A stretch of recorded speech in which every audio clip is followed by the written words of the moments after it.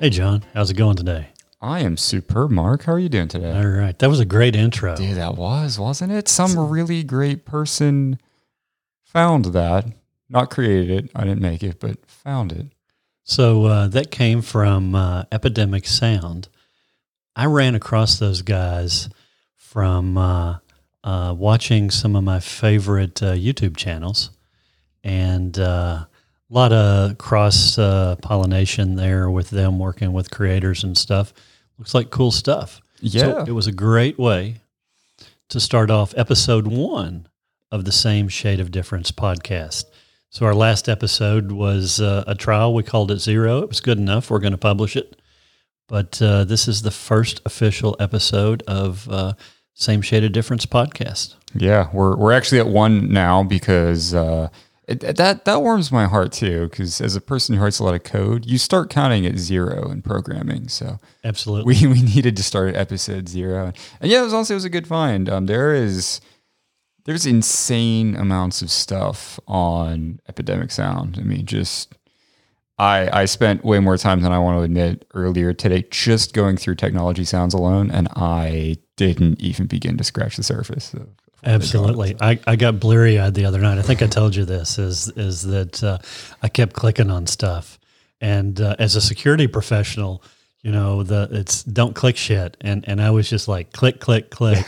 And all sorts of cool stuff, some not so cool stuff. And so we drink every episode, and we'll talk about what we're drinking here in a second.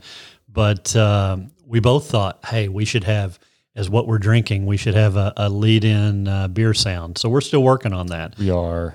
So we could maybe like just go to one of our favorite breweries and record them pouring us a beer. We could do that. We could. We were actually just talking earlier about how our podcast setup does support some batteries, so we could go on location even and record there if we wanted to. Which I'm wondering how goofy we'd look with these big microphones and arms and headphones sitting at the bar. We'd probably look pretty goofy. I have done a video on location from a brewery. It was a pretty big brewery that was pretty not busy at the time, and we just kind of posted up in the back and didn't really ask anyone to record the video because we did a video while we were there. And I'm sure we had to look ridiculous, but amazingly, just literally no one gave a shit in the background. So we sat there and did a blind beer tasting. It was pretty enjoyable. And that must be the case because one of the podcasts that I listen to on a regular basis, the Gnarly Gnome, records the Cincy Brewcast. And it's kind of a cast of characters, so he usually has several people. I've heard as many as 5 or 6 people on the podcast, and they set up frequently in a brewery somewhere and just go at it. So I guess people just look at that and walk on past. You know, it is funny, depending on the brewery you select. I know there's a couple, like the Country Boy Brewery in Georgetown, they actually have, they've got like a little stage set up on the inside because usually like Friday nights, Saturday nights, they'll have live music there. And for the rest of the week, they don't take the stage down. It just sits there empty. So for my other podcast, my co-host and I have joked about like we should go and just sit up on the stage and record like people who do like live podcast recordings. Just pretend like we're supposed to be there and like, would they stop us? That's a great idea. There's only one way to find out, right? If you just act like you're supposed to, especially one like that where I know a lot of the people who work there. I bet they would just let us do it. In fairness, I think because you're such a regular, they'd be like, "That's your new place." Instead of that one bar seat, that would be your place. I did. I think like appall one of the beer tenders there over the previous holiday where I was in Georgetown for a few days. So I spent some quality time there since I've now moved. Have I told you about how long my commute is, by the way? You have several times, and each time you've told me, I believe I have flipped you off. I believe so. Okay, yeah. Well, so my commute's 7 minutes now that I've moved, but before then, when I lived in Georgetown, I was at Country Boy all the time. And so I spent like 3 days there basically over the long weekend. And one of the people working was like, I haven't seen you in a little while. And I was like, yeah, I moved. And they were like, oh, shit. And I'm like, yeah, the profit margins are going to fall a little bit probably over at that one with Country Boy, they may have to change marketing strategies now that you've moved. Yeah, but on the plus side, and this is such a great segue, Braxton's margins are going on up because I've been wearing out the Braxton Barrel House as of late. So tell us what we're drinking today, but tell us the cool beer you had the other day at the Barrel House. Yeah, so the beer we're drinking today is Cosmic Perspective from the Braxton Labs. So that's sort of their line of beers that are experimentals. They usually will can them, but they don't see like large distribution or anything like that. They actually do have a Braxton Labs location, which I've not been to. I know you have. But you can usually get the Labs beers at any of their, either the Labs location, the main Braxton brewery, or their brand new Braxton Barrel House brewery. The Braxton Barrel House, I've been spending a lot of good time at because it's basically the same distance away from my apartment as regular Braxton, which is a wonderful problem to have. But it's a bit more like chill and low key. It's not quite as busy normally. And they specialize in a variety of beer that is near and dear to my heart, which is the barrel-aged beer. So you get a lot of like 8 or 10 ounce pour beers there because they're barrel-aged and they're like 14%. And like you don't want any more than that. It's going to knock you on your ass. So I was there a couple days ago and I had a Christmas specialty for them. And it was called Claus, not Claus with a W like your dog has, but Claus like Claus, like Santa Claus. And the beer is it comes in 2 varieties. The main one is a peppermint Christmas stout. So and that sounds amazing. Just let that one mull around in your mind. And then the other one they had is a vanilla peppermint Christmas stout. And I, for one, was extremely skeptical when I walked in and the guy was like, because I tried to order a Dark Charge and they are all out of Dark Charge, probably in preparation for the event that's coming up for Dark Charge. And he was like, well, we got Claus now. And I looked at it and I was like, I don't know about that. Like peppermint and stout. I'm like, in my mind, I'm imagining like I just brushed my teeth with a fresh tube of Colgate and like slammed a Guinness or something. It sounded gross to me. I tried it though. And let me tell you what, it was good. When it was like fresh pour, you honestly couldn't even really taste peppermint like while it was cold. Naturally, because it was a pretty high percent. And because I was working on stuff for this podcast on my laptop, I had quite a bit of time to burn there. So I drank that one slowly. And as the beer warmed up, you started to get just sort of like, it was very vanilla on the front because I did do the vanilla one. And then on the finish, you just kind of got like a hint of peppermint that was like really kind of like refreshing almost on the back of that. Some stouts you kind of get just like that really bitter aftertaste. This did not have that problem at all. It was on point. I'm interested in both of them.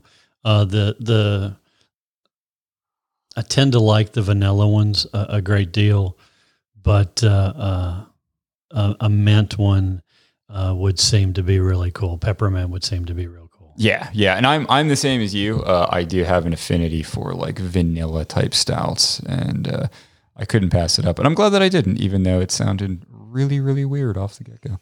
I think I mentioned last week that I had the cold brown from West 6. You did. And it is a brown ale, tasty brown ale with a hint of vanilla as well. Speaking of that, we spent some good time at West 6 this past weekend, and they had some heavy hitters out at the West 6 farm. I was very surprised and pleased. I was too, and in fact, I tend not to drink as many of the barrel-aged things as you do. I like the higher gravity beers, but generally the barrel-aged give me a little heartburn. Mm-hmm. I did make sure before we were at the West 6 farm, I took my Nexium, and I drank I didn't drink a single beer that you could see through. Yep. And the barrel-aged Christmas ale and the snake cake were the two that I kept going back to, so much so that while you were drinking at Braxton on Sunday after the West Six Farm, I went to West Six, the main brewery, and had another snake cake or two while I was in town. So absolutely. So maybe the tide is turning for me. Still need to meet you out at the Barrel House. I know we keep choosing other places when we drink, but I need to go out there and try some of theirs for sure. Yeah. They've got a lot of good stuff, but I'm telling you what, that snake cake is hard to top. That is an exceptional beer. I was a big fan of the barrel-aged Christmas beer that they had at West Six, but snake cake is just, it's so good. If you ever get the chance to have it and you've not, it is a treat. It was actually the beer the one time my sister came to Kentucky. She and her husband came, and they planned the trip like months in advance, and she found out maybe like a month and a half beforehand that she was pregnant. So, she didn't drink when she came to visit, which was unfortunate. But we took a trip to West Six and they had snake cake. And so I got one, and, they serve it in that like really fancy, like tall glass at West Six. It looked really nice. And, it's this like deep brown color, beautiful.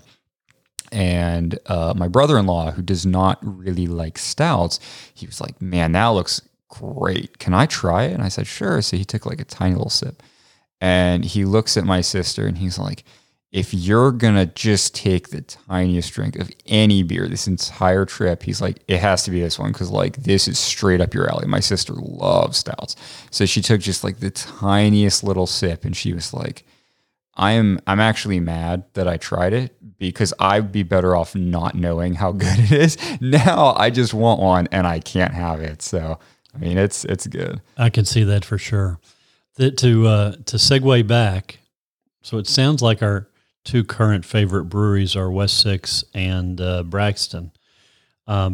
Braxton has an event that we're going to miss, but their Dark Charge release party that'll be on Saturday. We have a company Christmas party where you're wearing what kind of ugly sweater? Well, hopefully nobody who's going to be attending the party listens to this beforehand, which is going to be impossible. It's not going to get posted anywhere. Not going to get posted. So I decided that it wasn't good enough for me to just get an ugly sweater. I wanted an ugly sweater for garbage beer. I found the perfect sweater online. It was a Natty Light sweater, all decked out in like Christmas colors. I mean, the thing looks god awful. Like you look at it and you got to go wash your eyes out. It's terrible. Sadly, they did not have any of my size for that sweater that I could find. So I went with Plan B, which was this heinous bright blue Bud Light sweater, which I received in the mail several days ago, and it is every bit as god-awful in person as it was in the pictures online. So, yeah, I'm looking forward to breaking that out. It looks terrible. And I'm looking forward to grabbing a picture of that for our social media to 100%, yeah. Hopefully not turn off potential listeners.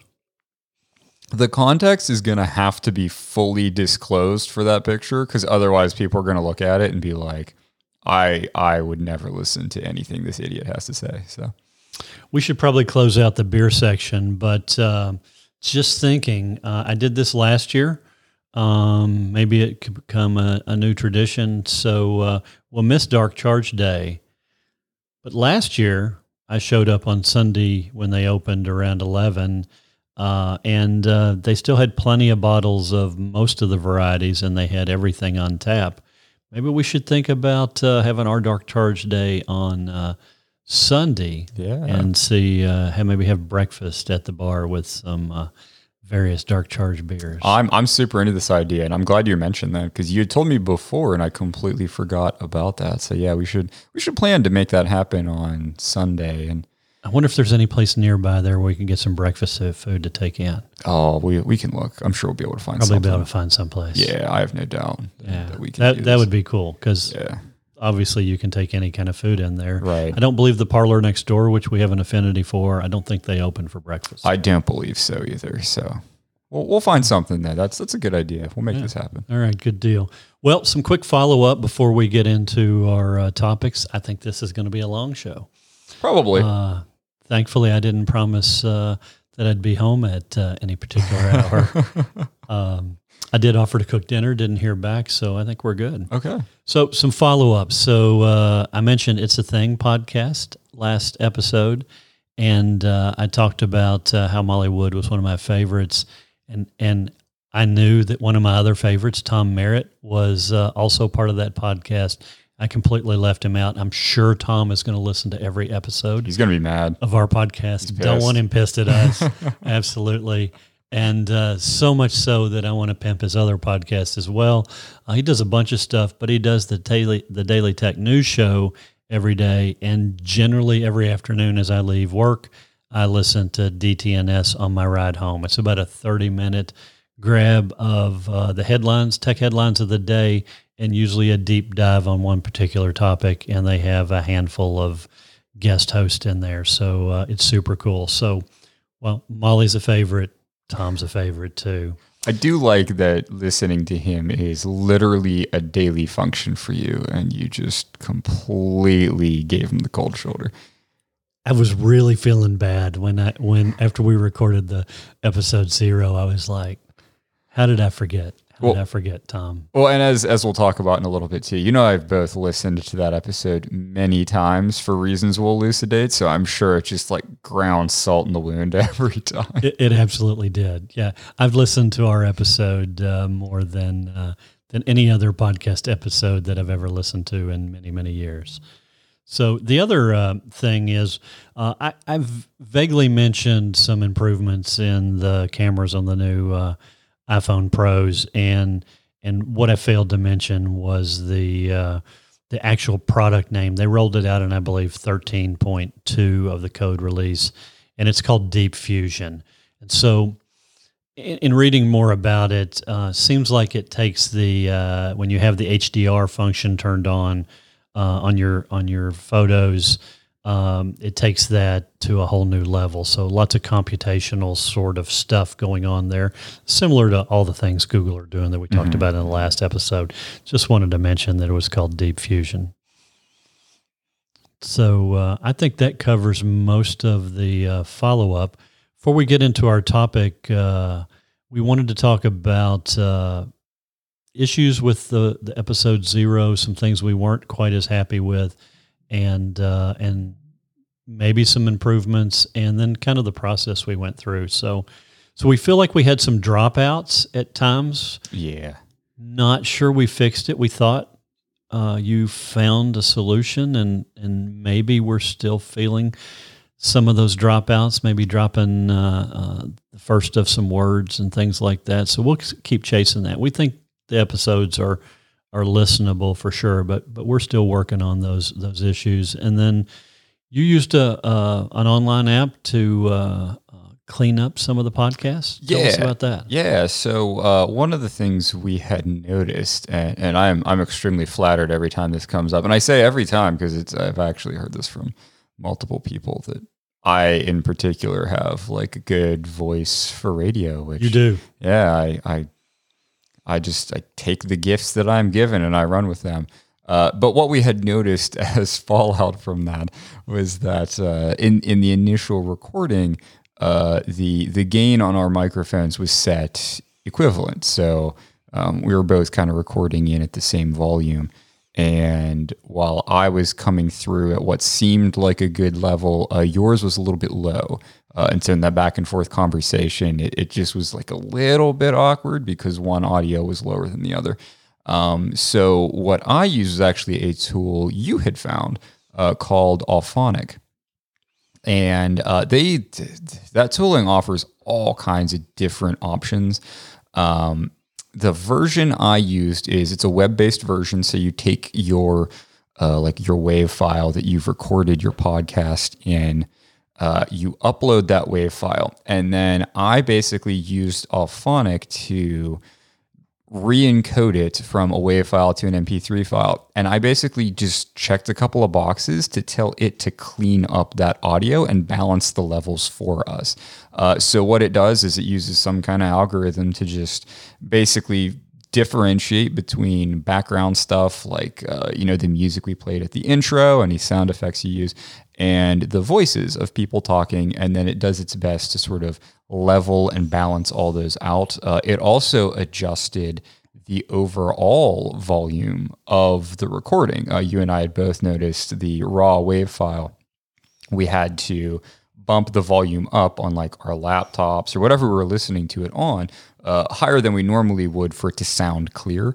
And Auphonic went ahead and fixed those problems as well. The overall volume level was adjusted, and then it was balanced between the two of us, which it did a really decent job with. And it also did help clean up some of those drops that we had been kind of picking up on too, because it was balancing even those. The web version is basically you can process 2 hours of audio per month for free through it. So like I think I clocked in at like 1.2 hours for our first episode. That being said, given that the re-encoding and the audio balancing is really the feature of it that we're interested in, they do offer a standalone desktop application for both Windows and Mac OS that can do that for you without you having to do any sort of an upload. Because I definitely did do the upload of that like 1 gig WAV file at the Braxton Barrel House while I was sitting there drinking my claws. So it would be nice to just be able to bust out an application, open up that 1 gig file, re-encode it. And of course the MP3 it spits out. I think ours encoded at 128 bit rate was 60 some megs. So from 1.2 gigs to 60 megs was not too bad. But so it seems like an awesome tool. I think we're probably going to go ahead and pursue getting some licensing for that so we can use it in our future episodes. Yeah, I think we'll get the 5 license pack. So we were both doing some things independently, trying to figure out some stuff. So I took the WAV file, listened to the WAV file as well, just, we both did. I also then encoded it into a 192 kilobit file, and all of the problems that we were worried about were still there. It did knock the file size down significantly, but when you use the tool, the Auphonic tool, and did that, I listened to the complete episode again, and it definitely cleaned up things and sounded much better. There may have been a couple of spots it brought up some of the noise, but I'm not sure about that. Yeah, no, I think I saw the same. There were a couple of areas where I'm like, I almost feel like we're getting background hum now because of that. That being said, that could entirely be user error on my part. So the tool does feature an option to eliminate background hum, where it can kind of filter some of that out. I did not opt to toggle that on because in listening to the WAV file, I wasn't picking up background noise in it. So it's entirely possible that if I went ahead and checked that, it might kind of balance some of that out too in the future. So it might be a trial and error. Like a lot of our audio errors in the first episode were user error on my part. So this one could also be user error on my part. That's all I'm going to say. And maybe let's toggle that on, but it may not be. So I probably didn't share this with you, but I went down lots of rabbit holes before I picked out this studio equipment.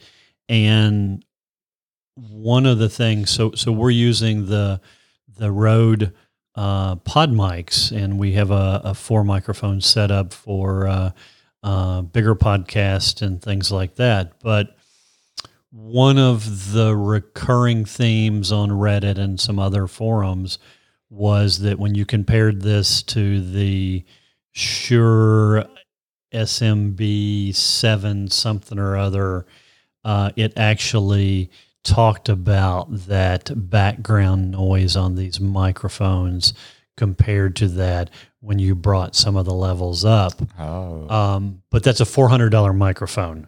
These were $99 microphones, so a pretty big, difference. Sure. And we probably need to see if we're gonna be able to stay out of rehab and with all the beer we drink and before we invest $400 each in a couple of microphones. So, but these were highly reviewed, well-reviewed microphones, but that could be part of it as well. Sure. So maybe we try that, but I'm not for sure that cleans everything up.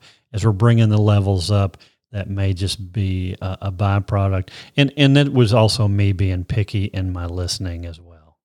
Well, if nothing else, we'll be able to probably provide a good follow-up to that in the next episode, because by that point, I'll have done the same process for this recording, so we'll see if we kind of get the same thing exacerbated or not. There you go. Well, on to the topic that we had thought to talk about today. What are we, 25 minutes in or something? That's a guess. That's actually, it's 26 minutes. So that was a heck of a good Someone guess. listens to a lot of podcasts. Yeah, I have a craft beer and a podcast problem and a laptop bag problem. I probably have a whole list of problems that we don't want to go into today. A few of those are going to be way more expensive than the others, though. Absolutely. Like the podcast one seems like a fairly cheap problem to have. Except that many times on these podcasts, they recommend things and they talk about things, and then you go look at them. And they have good show notes, which we want to, when we roll out our site, have good show notes. Mm-hmm. And sometimes good show notes cost you money. That's okay. Yeah, you're true. So, in fact, It's true. another podcast we were looking at the other day, Mac Power Users, they do an outstanding job of their show notes. And that is absolutely one of the podcasts that cost me money. So along those lines, reeling ourselves back in. So we both like conferences, and we've both done things over the years and been to a bunch of stuff. And I thought it'd be fun to. We've had a couple of conversations over beer, but maybe not the full detailed conversations. So I thought it'd be fun to kind of go through the Wayback Machine and maybe some of the conferences that we've gone to and some of them that we're looking at separately and together. Yeah. So cons are a big part of people's lives, and they build a sense of community. The cons that I know that I go to, and I know the ones that you go to, I mean, they have rabid followings. Oh yeah. Yeah. I mean, I know, I'm sure some of yours are the same. I mean, there's the tickets release 6+ months in advance of the con. I mean, there's a 10-minute window to get your tickets before they're sold out. And if you get them, I mean, it's months of just anticipation and planning, and you're doing all sorts of special things to get ready for it. I mean, it's a whole thing that it really encompasses way more than just the couple of days for the convention. I mean, you spend lots of time getting all hyped up and making that experience for the best that it can be every year that you go. Absolutely. Absolutely. I'm going to jump in since I'm the old guy here. And Hey, speaking of that, so to tangent slightly, did you notice it was weird? You and I went and grabbed a couple beers after work yesterday, and this crazy thing happened that it happens occasionally with us. We're we sit down and we both order a beer, and they only ask for my ID. What's up with that? that's crazy. It's starting to hurt my feelings. It absolutely. It blows my mind. Inconsiderate of those individuals. And while I am the old dude, you're not exactly a youngster. I'm not. I'm in my mid-30s now. And yesterday was before I trimmed off my mustache. Yeah. So I looked even older and probably slightly creepier. You did look creepier, for sure. You did look creepier. We won't go down that rabbit hole now, but absolutely. So anyway, yeah, you started going to cons way before I did. Yeah. So in the early days, there used to be one called Comdex. And Comdex was the computer convention to end all computer conventions, and it had everything. So it had the early days of actually the PCs and the monitors, and and the companies like Gateway were there, and all the other computer companies, and there used to be way more PC manufacturers or retailers back in the day than there are today. The market's kind of settled out, and it was just full of those sorts of things, and printers and computers, and the early days of the networks and all those sorts of things. And very cool. It was always held in Vegas, and it started in 1982. I did not go that long ago, and ended in 2005. But I actually probably started going in the late 80s and went all the way through the end. And so it was an extra cool conference. At the same time, for many years, there was the Adult Entertainment Expo. Now that has changed and morphed out into a different time than some other computer conferences that go on nowadays. But the Adult Entertainment Expo went on during the Comdex and later the Consumer Electronics Show. And so interesting times. You have all these computer nerds, some that probably don't get out of the basement except to go to these sorts of things or dark rooms. And all around town and in the same convention hall, there are porn stars wearing next to nothing, or in some cases nothing, walking the same halls. So the Adult Entertainment Expo was in the Sands Convention Center for many, many years. And so one floor of the convention center would be the porn show, and the other floors would be the either Comdex or later the Consumer Electronics Show. And it was hilarious because it was like some of these people were fans and other people had never seen anything like this in their life. So lots of good times. Those things kind of separated. And so while the Consumer Electronics Show, which I also went to for many years, I haven't been the last couple of years, but probably went about 15 years in a row in Las Vegas in January usually. That's kind of separated. And so the Adult Entertainment Show is sometime later that month. So the porn stars and the computer geeks are not in town at the same time. I can only imagine some of the great, just like super awkward moments that had to have happened at that sort of like meeting of worlds that otherwise would never collide. So I remember one year that some buddies came out with me, and we were going to hit all the cool places in Vegas, and they were marginally interested in the tech stuff. And I knew the Adult Entertainment Show was going on, but I hadn't really remembered and thought about it. And we're stumbling through some of the tech stuff, and I'm kind of really dragging them around. They've seen all the TVs and computers and cameras that they really felt like seeing, and we're in the Sands, and the Adult Entertainment Expo is there. This happens to be an industry day, though, and so they don't let fans in till 1 o'clock. This is about 8:30 in the morning. We get started early, and we stumble in, and there's already a line of hundreds of mostly men that don't look like they've been out of their basement in years, except for this event. And so we walk past them, and this guard stops us and is like, no, this doesn't open to fans till 1 o'clock. You can't come in here. This is for industry folks only. And I'm like, I run an internet web company. He's like, oh, will you go over there and sign up? And so the company I worked for at the time, that I'll leave nameless, I happened to have an Amex corporate card. Now, the bill came to me. Nobody was going to see it, but it said corporate card on it. So it kind of looked like I had a company. And I walked over, and it was going to be like $75 a person.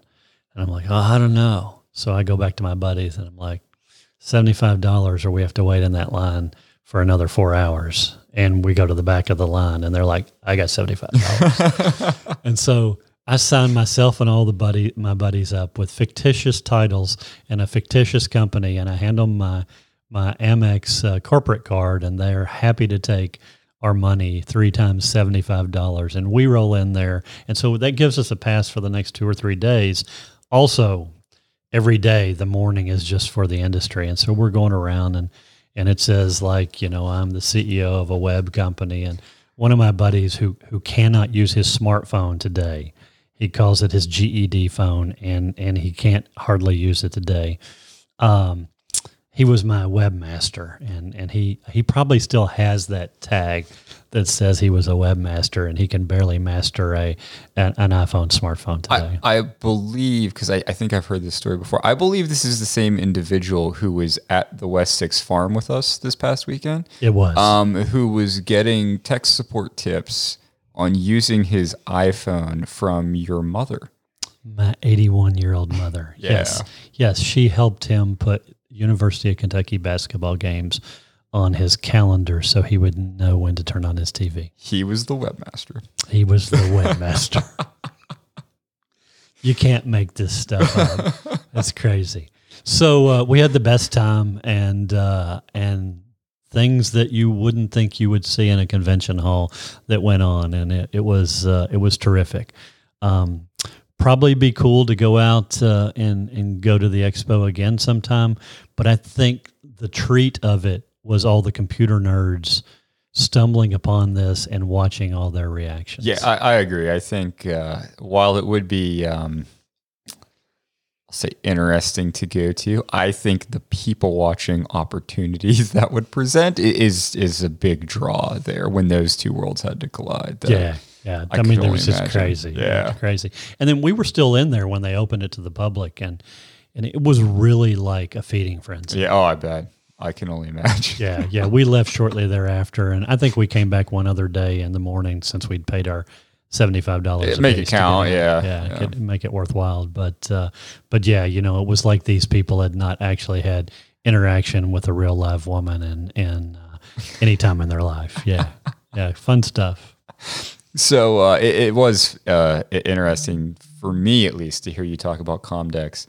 I actually am well aware of what Comdex is. The only reason is actually from the television show *Halt and Catch Fire*, which I don't know if you've ever watched, but they went to Comdex. Yes. To try and sell their new personal computer they came out with. I vaguely remember that now. When I watched that show, because I didn't really bother to look anything up while watching the show, I didn't even know if that was like a real convention or if they just made that shit up until I then later heard you tell the story. And I was like, oh shit, that was the thing from *Halt and Catch Fire*. Yeah, and it was a real thing. And like at night, you went back to your hotel bed and collapsed because you walked for miles and miles and miles on concrete floors and stood and talked to people. And it seemed like fun. And as the day wore on and the week wore on, it seemed a little like work. Yeah. It's one of those things that's super awesome. And by the time it's done, you're so glad it's over because you really just need a day to sit on your ass. Absolutely. And do nothing. Yeah.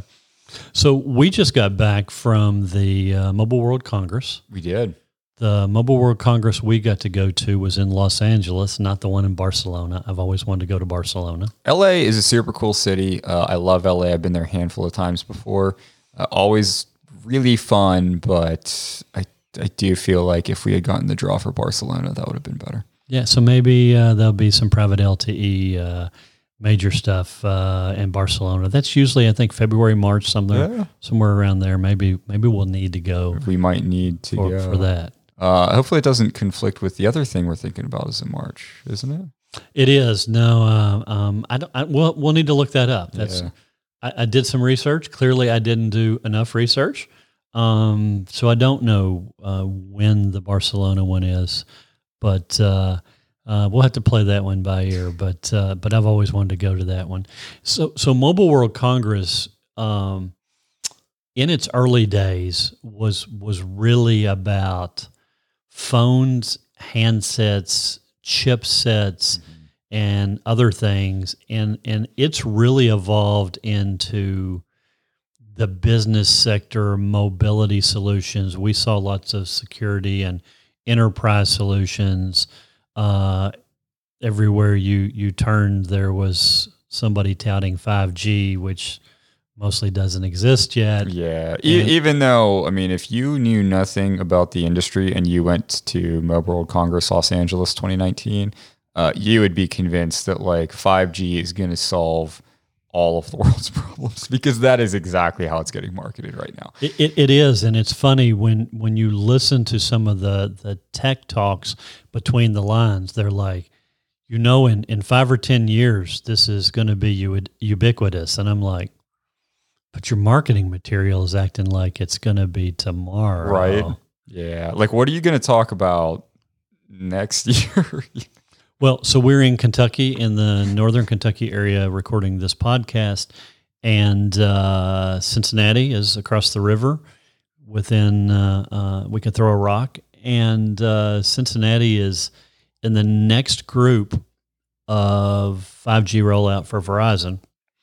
I looked at their map a week or two ago, and then I looked at the cities that they'd rolled it out to, and they really have rolled it out to narrow areas within those cities. Yeah. So I'm thinking you got to be standing on, when they roll it out to Cincinnati, there's probably 3 streets that you have to be on. Yeah, I noticed the same thing because they finally released those 5G coverage maps.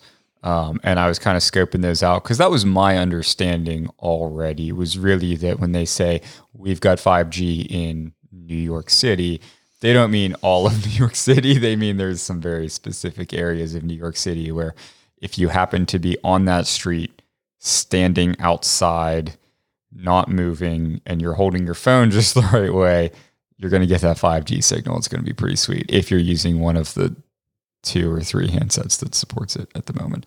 2 or 3 for sure. And then along those lines, I saw a news release from T-Mobile. I believe that they're touting in January, they are going to roll out to 5G to 600 plus cities, and they show a map that really saturates the United States with 5G coverage.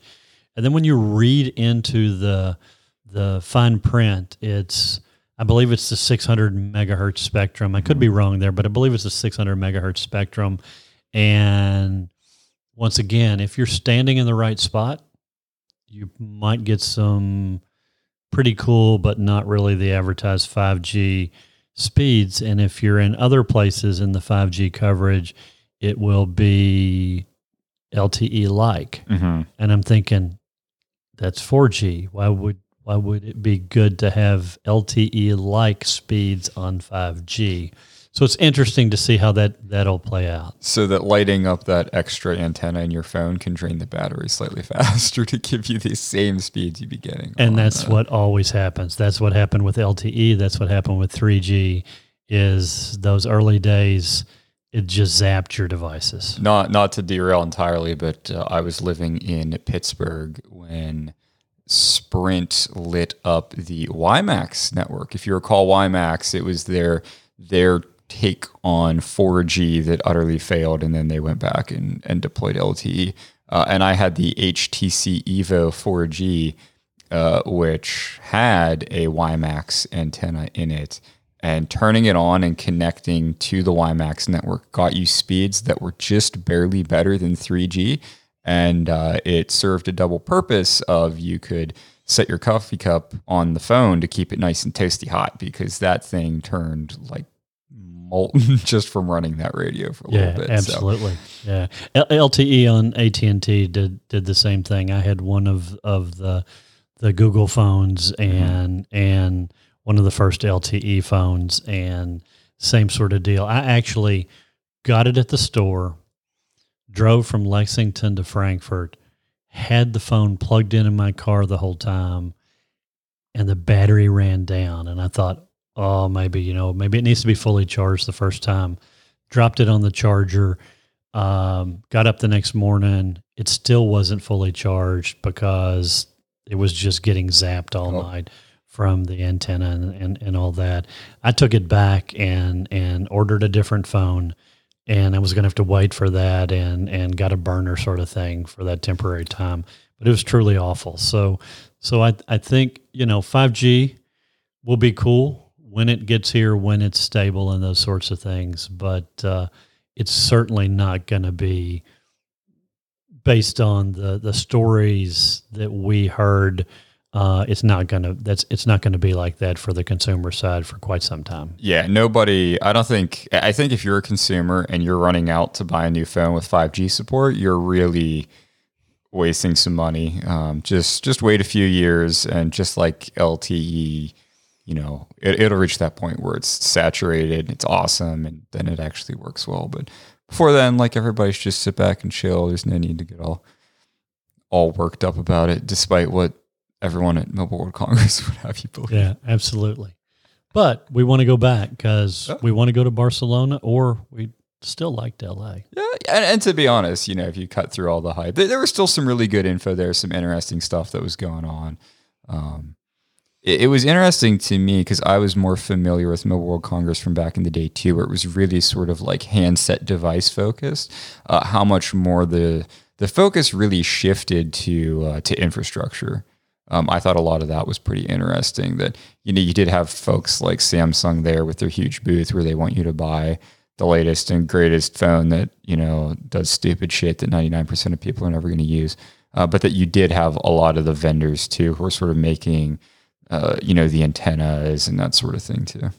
Yeah, absolutely. So some of the cons that you've liked over the years, what are some of those?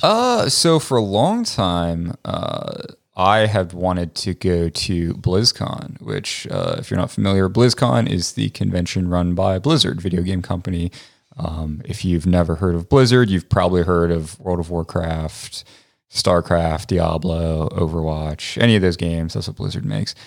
So not this year, but last year, Brandy, the co-host for my other podcast, and I we decided we wanted to go to BlizzCon, and we somehow lucked out and managed to get some tickets, which was pretty awesome. So we went ahead and went out to LA for that. It was, really amazing experience.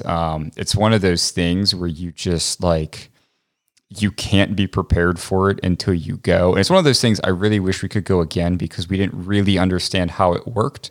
So we kind of budgeted our time and what we did a little bit poorly while we were there, but it was still cool. It was really just a mecca to all things like Blizzard games. Super fun experience. You kind of get that inside peek at all the things that are coming next that you're going to be looking forward to in the next year. You got to play, demos of games I played demos of games that still aren't out now. And BlizzCon 2019 has happened. Those games still haven't released yet.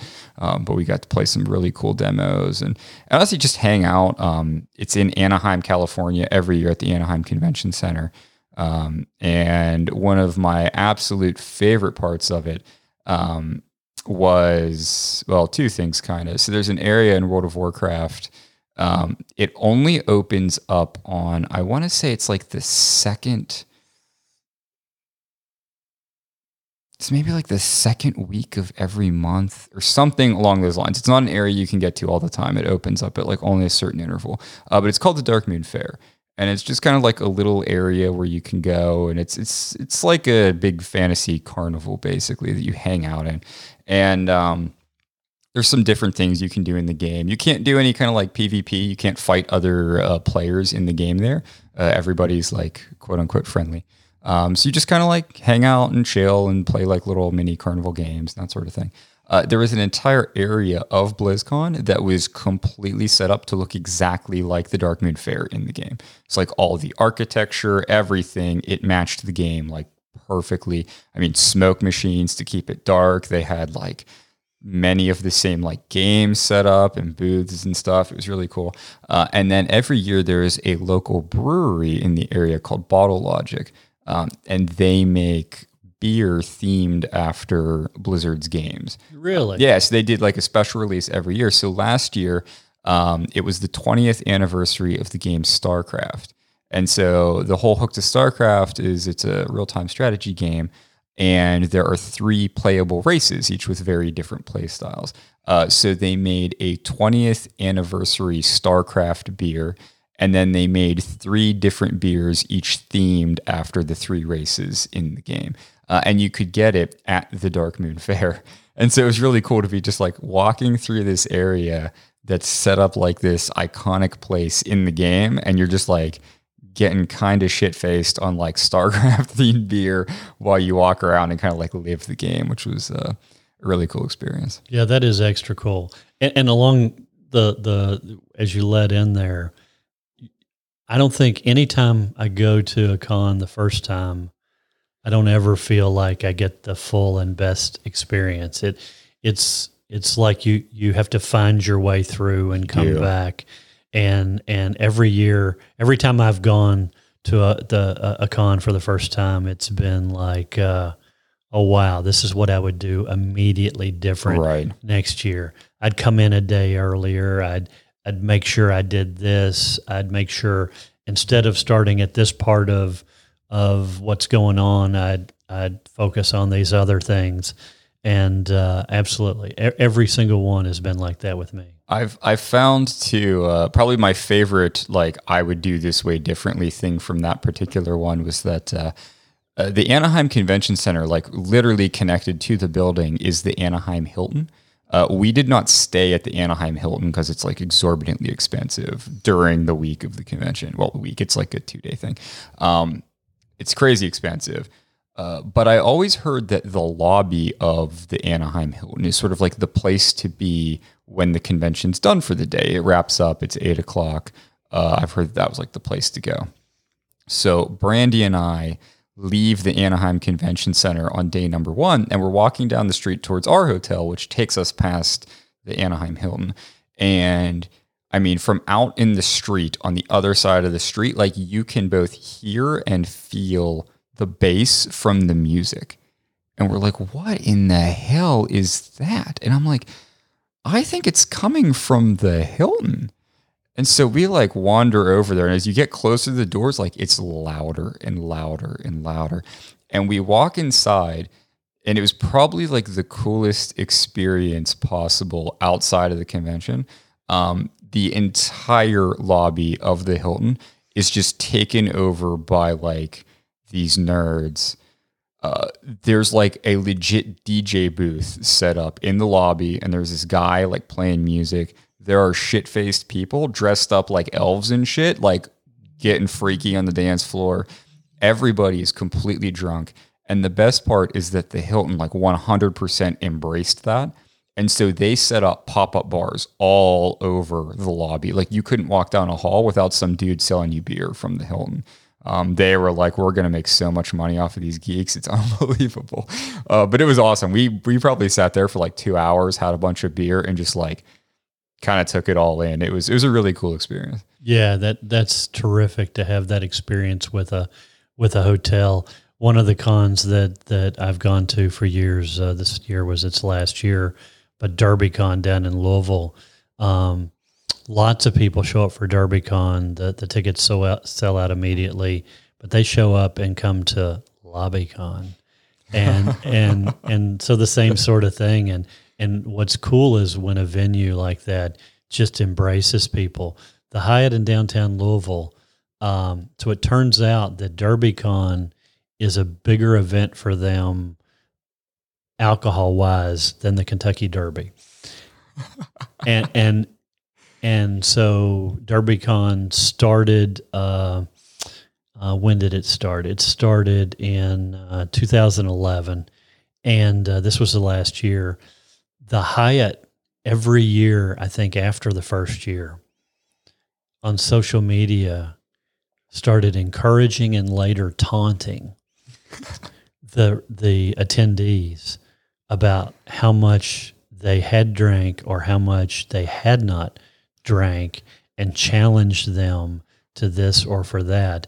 And all of this was based on the lobby activity. Right. So, yeah, it's very cool when a venue takes and embraces that and says, this is not the norm, but this is how we develop loyalty and customers for life, because we're cool and we cater to their differences. Oh yeah, and I mean, just the fact that then you establish yourself as the place to be during that event means then that when you charge exorbitant rates for the duration of that con, you're going to sell out of rooms guaranteed. Like people Absolutely. are going to pay the money so that they can do LobbyCon and then just take the elevator up to pass out in their room and not have to walk down the street. I mean, Absolutely.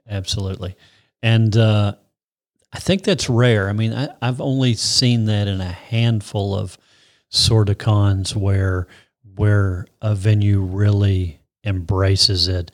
BlizzCon and DerbyCon are the really the big two that come to mind. Yeah. Even like I've gone to DEF CON in Vegas for many years, and their venues never ever embraced the attendees like BlizzCon or like DerbyCon. So I think that's special and unique, and I'd love to find more places more cons like that. Absolutely. To hang out. Yeah. It's one of those things where if I lived anywhere near Anaheim, which obviously you had said earlier, we're like just south of Cincinnati right now. I am nowhere close to Anaheim.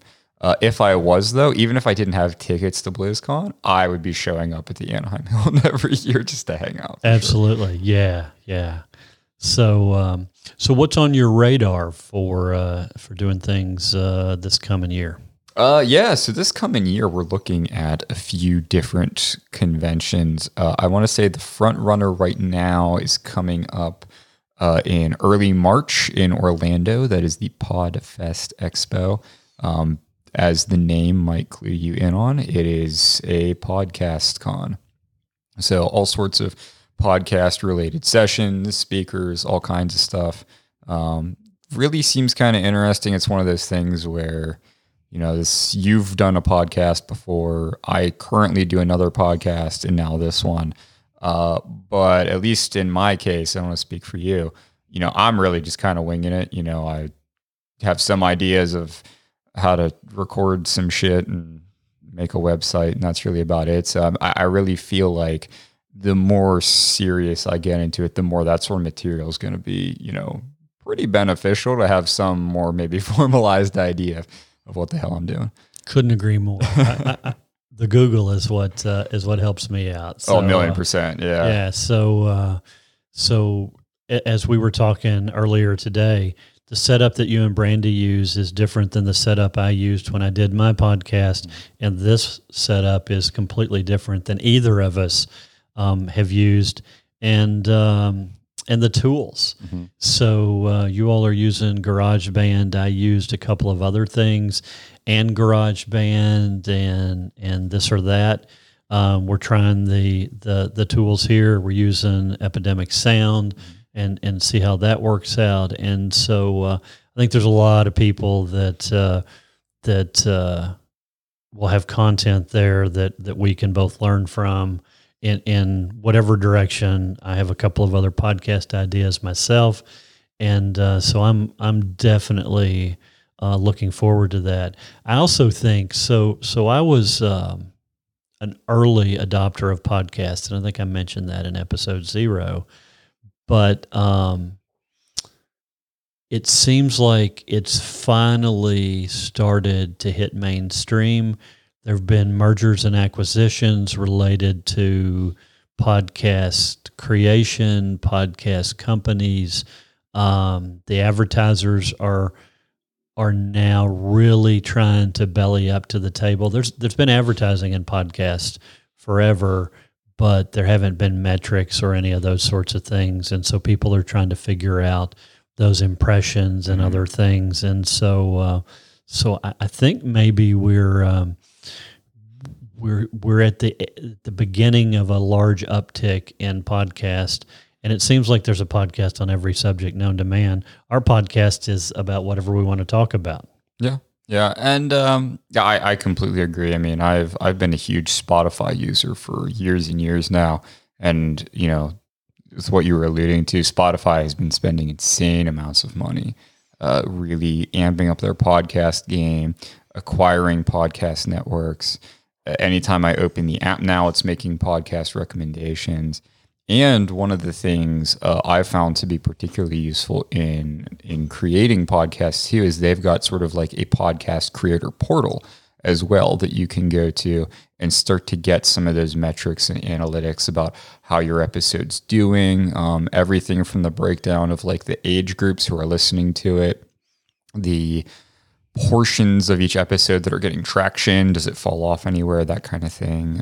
So that's a pretty serious investment that they're making. So I agree that we're kind of like on the cusp of podcasts really taking off. I mean, they've been growing for a long time now, but it's almost at the point now where that you didn't see several years ago, where almost anybody that you have a conversation with, like they listen to podcasts. It's almost rare that you find someone who's like, nah, I don't really listen to any podcasts.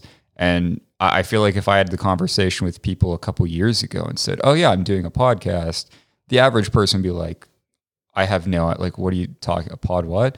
And now people are like, oh, that's sick. You do a podcast? Like, what's it called? What's it about? Like, people know all about this stuff. So I completely agree. And I that's been my experience as well, that even a year ago, I think that a number of people, they're like, I don't waste my time with stuff like that. I don't know what that is. I don't know how to do that, even though it's as easy as listening to music and everybody knows how to do that. And so it seems like there are enough mainstream people now. So all the cool people who are rich and famous are now getting into podcasts. And that probably is what is creating the groundswell is that all these famous people get on their microphones and talk. It was interesting when we were at Mobile World Congress. I'm glad you're bringing this up because I was going to go there. Yeah. So what appeared to be a couple of random dudes had uber successful podcast, and it turned out they had uber successful podcast because they both had somehow befriended different sports stars, and they talked about how great podcasts were, and we're like, man, if we could only find a sports star to join our podcast. Yeah, their whole session was supposed to be about like how to make a successful podcast. And yeah, the guy who I'd never heard of any of the people who were up there, they were just like, in my opinion, regular dudes. And the first one leads off, and he's like, yeah, so I'm going to start a podcast. So I asked my good friend, like retired NBA player, I don't remember the dude's name, I don't know anybody from the NBA. And he said, yeah, he would do a podcast. And I'm like, you could have the world's shittiest podcast, and you'll automatically get thousands of listeners because this dude played in the NBA. Like, you're not going to give useful advice to anybody beyond telling them that they need to go find a sports superstar to be in their podcast with. Yeah, the session was really disappointing. It was like, go get some microphones and do this when people ask questions. And there wasn't really a lot of content other than what I took away from it is find a famous person, and you can have a successful podcast. The one guy in particular, the moment where I was like, I am so done with this session, was the one guy was talking about like, yeah, people listen to podcasts. Like you think about it in Spotify or Apple Podcasts, but he's like, there's all kinds of random stuff out there that like have podcasts you can listen to. There's places called like Libsyn and like Podbean and stuff. Like they have podcasts. And I'm like, this immediately tells me, because like you don't host a podcast on Spotify. That's not how it works. You got to get a podcast host. Spotify takes an RSS feed and pulls it from your host. And places like Libsyn and Podbean and things like that, those are the hosts. So I'm like, this dude doesn't even know how his podcast is hosted. And he's up here as an authority on it was really comical. Yeah, absolutely. So but it certainly has gained a great deal of popularity, and so hopefully we'll be rich and famous. We'll be the rich and famous people that are on this podcast. I certainly not hope so. That we have to go find some sports ball player or we'll something. Actually be the people that other people are coming to us saying, hey, will you be on my podcast? Because I want my podcast to be successful. There you go. And we need a rich, famous person to be on there. And I'll be like, ooh, I don't have time. Absolutely. I agree 100%. Any other conferences on your radar this year? There's a couple that we looked at potentially going to. I know there was the was it the Vlog University one out in Los Angeles. Not a big vlogger. There did seem to be a couple sessions, sort of just on like managing your brand, kind of that would be potentially useful. I think I'm kind of in the same boat as you, where my main draw for going to that is that it's run by iJustine, who, is something of a like hero because she is also from Pittsburgh, much like myself. So you see somebody doing that sort of thing, you're like, oh, that's pretty sick. And really, she's one of the early success stories. 100%, yeah. And YouTube and blogging and vlogging and all those things. I mean, she was doing that a long time ago. I actually first became familiar with her from Twitter. So I recall back in, I'm going to make up the date and I'll correct it in the next episode. So I want to say it was 2007. That was the South by Southwest, where they presented on Twitter. And like it blew up immediately. And this was Twitter back before any of the features that people think of making it Twitter like existed, right? So the two ways to interface with Twitter were a really, really shitty web page and SMS. Those were the only two. And @mentions, as we know them, didn't exist, right? It was just you wanted to direct a message to another user. So you literally typed @ and then you typed their username. There was no autocomplete. There was no linking. There was no notification. It was just something users started to do to say, I'm directing this tweet at another person. Same with hashtags. They kind of were an organic thing where everybody was like, I want to talk about the same thing. And if we use this hash symbol and then a certain phrase, you can search it that way in Twitter. So all those things were kind of dynamic and created by the community using it. Long story short, that South by Southwest was where it like actually took off and people started joining Twitter. And I remember when I hopped on there, and it wasn't even like you really followed people. You just saw like the timeline of like, here are the people on Twitter, because there were so few people on Twitter. Absolutely. But iJustine was one of the ones on there. And I looked at like her bio and I was like, oh my God, she's in Pittsburgh. I'm in Pittsburgh. She's cool. So you're cool. I've had an affinity for her ever since. And real-time follow-up, that was 2007. I crushed it. Okay, awesome. Thank you. I appreciate that. What would we do without Google? I am, for the record, I'm crushing on information today. I got South by Southwest correct, and I gave you accurate information about our company insurance earlier today. So I'm peaked. You're winning. Yeah, so South by Southwest has been on my radar for ever and ever. I hate really, really big things, but South by is still one of the things that I definitely want to do. I think if we do the Podfest thing, South by is probably a little difficult this year. Once upon a time, there was a service called Lanyard. It was missing some vowels the way all the cool hip Web 2.0 companies were back in the mid 2000s. Yeah. It has experienced a hiatus. I haven't checked it in a few months, but last time I looked, it was not being updated anymore. But it linked up with your Twitter account and pulled stuff and showed conferences across the world, and then who was going to those conferences across the world. And so I used to use that to kind of gauge which things I wanted to go to, and I went to a few things because of that. And so South by was one of those. And as a result of that, I found out about one in Portland, the XOXO Festival, and it kind of their tagline is celebrating independently produced art and technology. It appears to be a much smaller South by with a more narrow focus. I think they skipped a year, maybe 2017, 2018, something like that. There was one this year, and so I kind of have that on my radar. Like BlizzCon, like DerbyCon, sells out almost immediately. within minutes. And so I've got that on my radar to see. Portland is a really cool place. And like I said, it's a little more intimate than South by. And so maybe put that on the radar this year, but hard to say.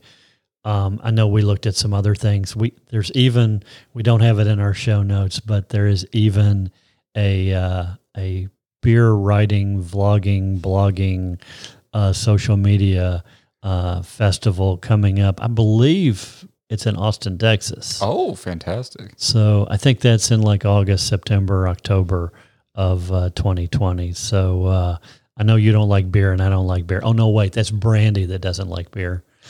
So we will take and maybe see about that.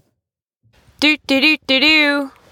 It's that Brandy. That was Brandy. Yeah. I think that's the sound that she makes every time someone alludes to the fact that she doesn't like beer. She's the one that said she didn't like beer. It's not like we made it up. This is true. It's on audio. We can link to the first episode of the Unusually Pink podcast where, for whatever reason, and this was like 8 months ago now, and she's regretted it horribly ever since, but she made the statement on the podcast that she doesn't really like beer. What she meant was that she's kind of picky about beer, but she sure drinks a lot of beer to be picky. Does drink a lot of beer. Yeah. So we've got this cool Rode Podcaster Pro, Rodecaster Pro yes, soundboard. You know what we could do is we could take that segment out of your episode 1, stick it in here, put it on one of our buttons, and just periodically troll Brandy. That's a terrific idea. I will 100% do that. Yeah, we have to do that. Yeah, we'll get that snippet of audio, and she's gonna have a bad time because that snippet of audio will have been taken and cropped and put on our soundboard before this episode ever goes live. So she's not gonna know about it until it's too late, which is even better. Yes. Nothing better than to troll. We do it to the ones we love. Absolutely. We haven't talked about Garrett this episode, so maybe next episode we'll talk about Garrett. We'll just say that as we plan any of these trips, as we planned to go to Podfest Expo, we're talking about that's in Orlando. We might head down to the Keys for some extra time. It's so close. Why wouldn't you? And for that particular trip, we invited Brandy along. She's a good friend of ours. Thought she might have a good time to hang out in the Keys with us. At no point in those discussions was Garrett ever a consideration because we knew he would not be allowed to go have fun with us. So. But we should invite him just so we can troll him later. It's that thing where you ask somebody to go do something knowing that they're not going to be able to do it, and you're just really rubbing it in. It's very clear that his CFO will not allow him to do that. Yeah, his CFO is not going to approve that particular budget request when it comes in.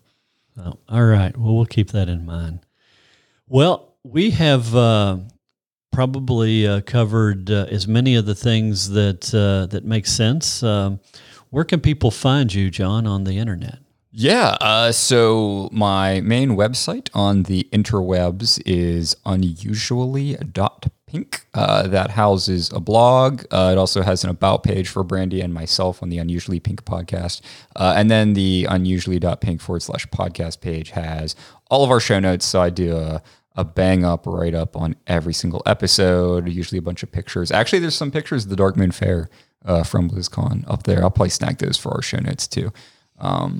So did I just hear you're going to volunteer to do some show notes? Yeah. Oh, absolutely. Yeah. I enjoy doing the write up. So yeah, basically all the content, kind of the way my other podcast works is that Mark was correct. We record just on a MacBook with GarageBand, and there's a decent bit of edit work involved. At least for those episodes, we're looking to move our podcast setup to right here to avoid a lot of those problems. But Brandy does all the audio engineering work to edit the episodes, and I author all the content for the website. So all right, I don't mind to do that at all. And then I do a lot of my quality posting on the internet, usually to Twitter. I do most of it on the at Unusually Pink handle on Twitter. I just recently revived the at PinkPodJohn handle as well to post some of my more contentious opinions or just flaming companies that I don't want to spoil with our podcast that I'd rather do from me as a person. So, how about you? How's your prolific side hustle going? I'm hovering a little over 2,100 followers on Instagram. I am Craft Brew Geek. Got some clothing. We happen to wear Craft Brew Geek clothing, our sweatshirts the other day. Thankfully, we were not wearing the same color. Yeah, we were wearing the exact same quarter zip with the exact same Craft Brew Geek logo in the exact same place. They were just, I think yours was black. I think I was wearing mine my black one. Was a dark gray. Yeah, and then we rolled in to have a beer after work, and we looked like we were in company attire. Yeah, I told Mark that he was like, I can't believe we're going to walk in here wearing these matching shirts. And I was like, it's 4:30 on a Tuesday. Like, everyone's going to assume we work for Craft Brew Geek LLC. And the bartender did notice that the sweatshirt said Craft Brew He Geek. did. Yeah. He did. While you were in deep contemplation about what beer to get, and you said you were really into craft beer, he was like, it's like you're a Craft Brew Geek. We're like, oh boy. Branding works. See? It does. It definitely does. So hopefully when we get some graphic artwork from Josh, we can roll out some of our swag and stickers and clothing and stuff like that. So we can be the Same Shade of Difference podcast out in public. Absolutely. We'll be the new hotness, and it'll give us a great excuse to revisit all of the breweries we've gone to and put up stickers to add yet another sticker to the collection. You know, we should probably keep a list of the breweries that that have sticker walls so that we can prioritize those. Yeah, and I do have a short list of a couple that I've been to that had sticker walls where I did not have a sticker to put up, because unlike you, I am very, very poorly prepared. So I have stickers in my laptop bag right now in case a brewery wall steps in front of me. So, yeah. Well, you're more prepared than me, but that's okay, because that's going to serve me well once we get our new Same Shade of Difference branding. Absolutely. And I've even ordered new stickers lately as well. For all of you that want to know where we get our fabulous stickers, we get them from Sticker Mule. Mm-hmm. And really great quality, good service, and they have specials all the time. I just ordered 50 round, 3-inch round stickers to put on my Christmas beer cheese that I give out as gifts. So this will be the first year that my beer cheese is actually branded. Been making it for 25 years or so, and it'll be actually the first year where anybody knows where it came from. Turning over a new leaf. I like it. Turning over a new leaf. So, hey, let's go have a beer. Yeah, let's do that. Do do do do do.